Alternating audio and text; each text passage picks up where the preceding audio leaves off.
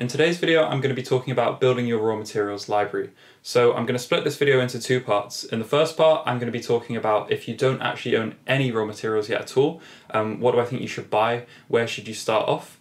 And then in the second part, I'm going to talk about if you've already got raw materials, what's the best way to think about what you should buy next in order to build on top of the collection you already have. Okay, so first off, what if you don't own any raw materials at all? Well, if you start looking on the internet, you'll quickly probably find lots of lists full of essential oils, aroma chemicals, and other raw materials. And it might be quite hard to kind of imagine what do these things smell like, how am I going to use them in a perfume, especially if you've never smelt them before and all of these just feel like kind of random names. Now, on top of this, you may have read online or seen in articles that professional perfumers often know thousands of raw materials. And this sounds like a massive number. You may start to think to yourself, do I need to buy 1,000 raw materials to get started in perfumery? And the answer is no, to be honest. I don't think that is the case at all.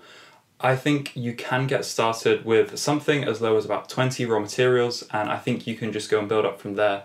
That said, there are also a lot of kits online that have something like 50 or 100 raw materials, and I think those are great to get started too, especially as those kits often come with materials which have been specifically chosen to be good for beginners, either in that they're very easy to use materials, very commonly used materials, or materials which help in lots of different types of perfumes. Okay then, so let's just say you wanted to buy about 20 materials or so to get started. Now, I actually already did a video where I recommended what I thought were the 20 best raw materials to get started with perfumery. I'll put a link to that video in the description if you're interested in that list. I go in detail and explain why I think those 20 raw materials are good to start with. So if you don't have any raw materials yet at all, and you don't want to splash out and buy loads in one go, I would recommend definitely checking out that. I also did mention, however, that there's a lot of these companies who sell raw materials which are also selling starter kits. Now, the one benefit of these is because you're buying a larger amount of the raw materials in one go, you also can get a bit of a discount or sometimes get extra freebies, like maybe things like pipettes or a little guide or some free formulas with them as well.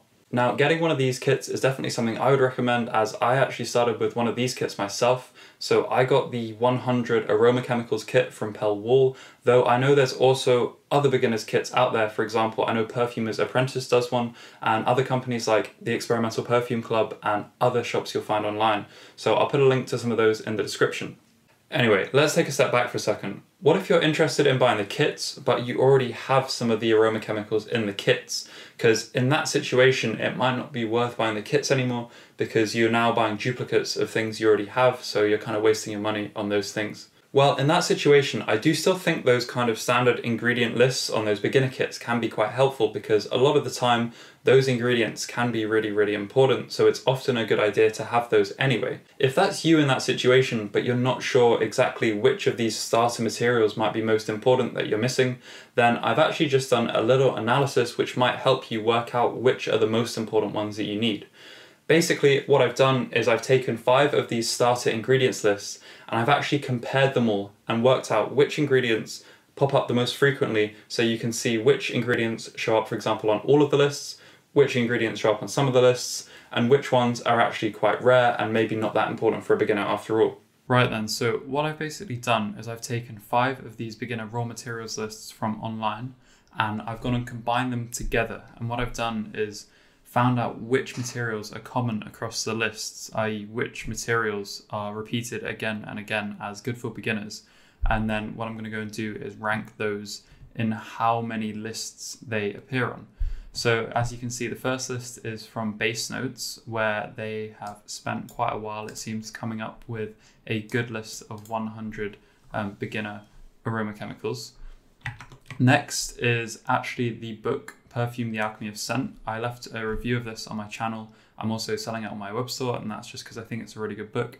But in this book, Jean-Claude Ellena actually has an ingredients list of all of the ingredients he uses himself in his palette, and he is the perfumer at Hermes, so I guess this is a good one to take notice of as well. Then there's the Pell Wall First 100 Aroma Chemicals kit. This is the kit that I used when I started in perfumery, so I've added that as well. Then I've also got the Perfumer's Apprentice Beginner's Aroma Chemical kit. I also actually added on their Beginner's Natural kit, And the reason I included this list was because I know that Perfumer's Apprentice are very popular as well. And finally, I also added the Experimental Perfume Club ingredient sets 1, 2, and 3. No particular reason, I just knew that this list existed as well, so I thought I might as well have another list. Right then, so now for the results. Now, just before the results, I quickly want to mention, because of the method I used to match all of these things together, it is possible that there are a couple of tiny mistakes. However, on the whole, the list is correct. Anyway, so firstly, for the raw materials that were found in all 5 starter lists, which suggests they're really, really popular and widely used. So firstly, benzyl acetate. This is something that you can use in jasmine and gardenia accords, but also you can use it in apple accords. Galaxolide, which is a really popular musk, can also be used in conjunction with the next entry, hedione, to make something called a Grossman accord. This is an accord that's used in a lot of commercial perfumes and helps give it that kind of professional perfumey kind of smell that it has. The final entry is vanillin, and this isn't surprising at all, given that vanillin is a sweetener that can be used in just about any type of perfume. It also lasts a really long time, just like a musk, even though it doesn't smell like a musk. Again, this is really easy to use in almost any kind of perfume. Next, for the raw materials which we used in 4 of the starter lists, so these are still really important, they're still mentioned a lot. Aldehyde C18 and C14. From a chemistry point of view, these aren't technically aldehydes, they're lactones instead, but it doesn't really matter. The aldehyde names are just the common names given to them. Aldehyde C18 smells of coconut, aldehyde C14 smells a little bit like peaches, and it can be used to make peach accords, but other fruit accords as well. Ambretolide, that's a musk. Calone, that's quite a fresh, watery, aquatic scent. Citral, it's basically what makes limonene go from smelling like oranges to lemons. So the difference between orange and lemon essential oil is mainly that lemon essential oil has citral, and that makes it smell more like a lemon than an orange. Next we have cyclamen aldehyde. This one is quite nice and fresh, a little bit floral. Next, dihydromercenol. This is also very fresh, but a bit more on the masculine side. This one is used all over the place. In the 90s, there was a big thing where this was used at massive dosages all the time. If you've ever smelled perfumes in shops, you'll probably recognize this one straight away. Then we have some linalols, so ethyl linalol, but also linalol and linalool acetate. Basically, linalol is found in lots and lots of naturals, essential oils, and then linalool acetate and ethyl linalol are just slightly different versions. If you're trying to make something smell a bit more natural, or you're trying to reconstruct a natural oil, then these are going to be very, very useful. Next, we have ethyl maltol. This is used a lot in fruit accords. It can be used to make things a bit sweeter. Geraniol. This is used in rose accords. It's found naturally in roses. Helional, again, this one is one of those more fresh kind of scents. This one I think smells a bit like a watermelon, very juicy. Isoe Super, this is one that you've probably heard of before. It's kind of got a bit of fame attached to it as well. Basically, it's this very woody smelling molecule, but you can use it in very high dosages, and often it helps balance out perfumes. It's also in that Grossman accord with the hedione and the galaxolide that I was talking about earlier. Labdanum, this one's one of my favorites. I did a video about it just the other week. I've actually got some really nice labdanum coming into my web store, so if you're interested in that, definitely check it out. But basically, labdanum is used in amber accords, so you can use this one with the vanillin. Next, we have stemone. I really like this, so I'm not actually sure how easy this is to use in a perfume. To me, this smells like blackcurrants, and it also smells a little bit like ivy, though it's also well known for being used in a fig leaf accord. Then finally, we have sterol acetate. To me, this smells like kind of a bit like rhubarb and a bit fruity. Again, I really, really like this one. Next, we have the things that are found in 3 of the starter kits. Even though it's only 3 out of 5, because some of those starter kits aren't very comprehensive, it actually still means that ones in this section are still pretty important. I'm not going to go through all of them, but basically some of the aldehydes at the top can be used for kind of giving a bit of sparkle and lift for floral perfumes, except for aldehyde C16, which, like the C14 and C18, isn't technically an aldehyde, it's a lactone. This one smells a little bit like strawberries. Keep going through these. We have some cis-3-hexanyl acetate. Basically, the hexanol smells like cut grass. The acetate is a bit more fruity, a bit more like banana. I really like these as well. Going down a bit more, we have coumarin, which is quite famous. This is widely used in fougere accords. Then we have things like ebanol, which is a really nice sandalwood molecule. Things like ethyl vanillin, which is a bit like vanillin, but sweeter and less likely to decolorize your perfume. So basically you can use less of it as well. We have ethylene brassylate, which is a sweet musk, but I think this works really well in almost all kinds of perfume. I would really recommend this. Floralizone, this is very ozonic, fresh, that kind of thing. So if you're looking for that kind of note in your perfumes, try that.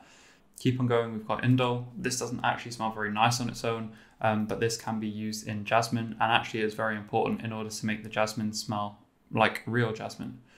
We've got a couple of ionones. Ionones basically smell a bit like violet, but they can also be used for things like raspberries. Then keep on going through this. We've also got patchouli, which is quite famous. Then finally, looking at the list of everything that's in 2 of the 5 starter kits, looking over this, I don't have everything myself, but I do have most of it. And from what I do have, I can agree that, again, all of these things are pretty important. So I would really recommend probably everything on this page. It's probably worth thinking about getting if you're at that point where you can afford to expand your raw materials, or if you're looking to expand your raw materials. And finally, what if you don't fall into one of the categories that I've just mentioned? Say, for example, you already have most of the ingredients in the beginner lists, or say maybe you're just not that interested in getting those ingredients and you would like to get something else. If that's the case, you probably know better than me which raw materials you want to buy next. However, I'll still give my opinion on the matter. Basically, I think a lot of it comes down to your personality as a perfumer. If you like a certain category of raw materials, be it say leathery raw materials or ozonic raw materials, floral raw materials, then I do think it's good to become kind of an expert in one specific category of raw materials. And then also try to make sure you still balance the rest of your library to make sure you do have the kind of other raw materials that will go with those ones. So for example, say you really like light floral perfumes, for example, you might want to go and get a lot of lily of the valley type molecules, things like hydroxycitronellal, things like sylvial, things like lilybell, that kind of stuff. But on the other hand, it's still good to make sure you've got enough musks and other base notes in order to balance out your perfume compositions. Maybe some citruses or whatever else it may be that you think can go with those notes. But again, this is probably something quite self-explanatory.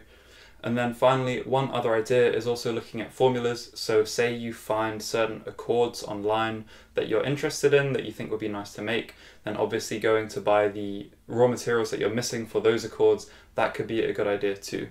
And just before I go, one question that I did get asked in the comments in the past while we're still on the subject is, once you've got new raw materials, but there's not necessarily much information online about how to use them, how do you start going and thinking about how you can actually use those materials in your perfume?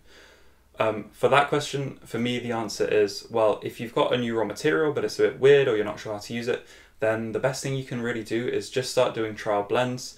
If you're not quite ready to start blending it yet because you're really that unsure, then just take a scent strip with the raw material and take a scent strip with another raw material that you have, put them together and see if it smells nice, see if it doesn't smell nice.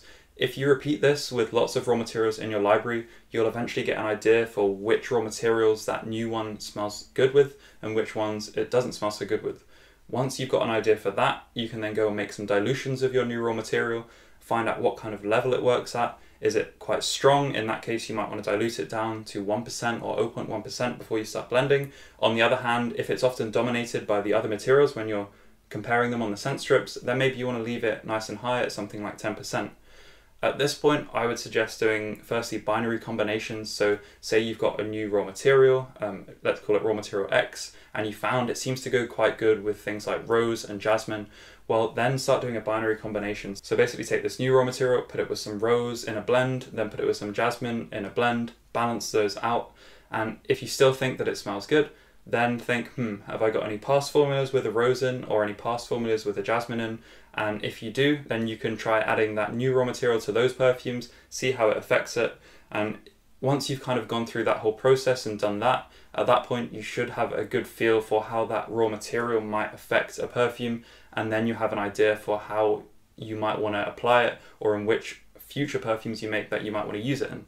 Anyway, I really hope you enjoyed the video. Thanks very much for watching. Please do consider giving it a like, and apart from that, I'll see you next time.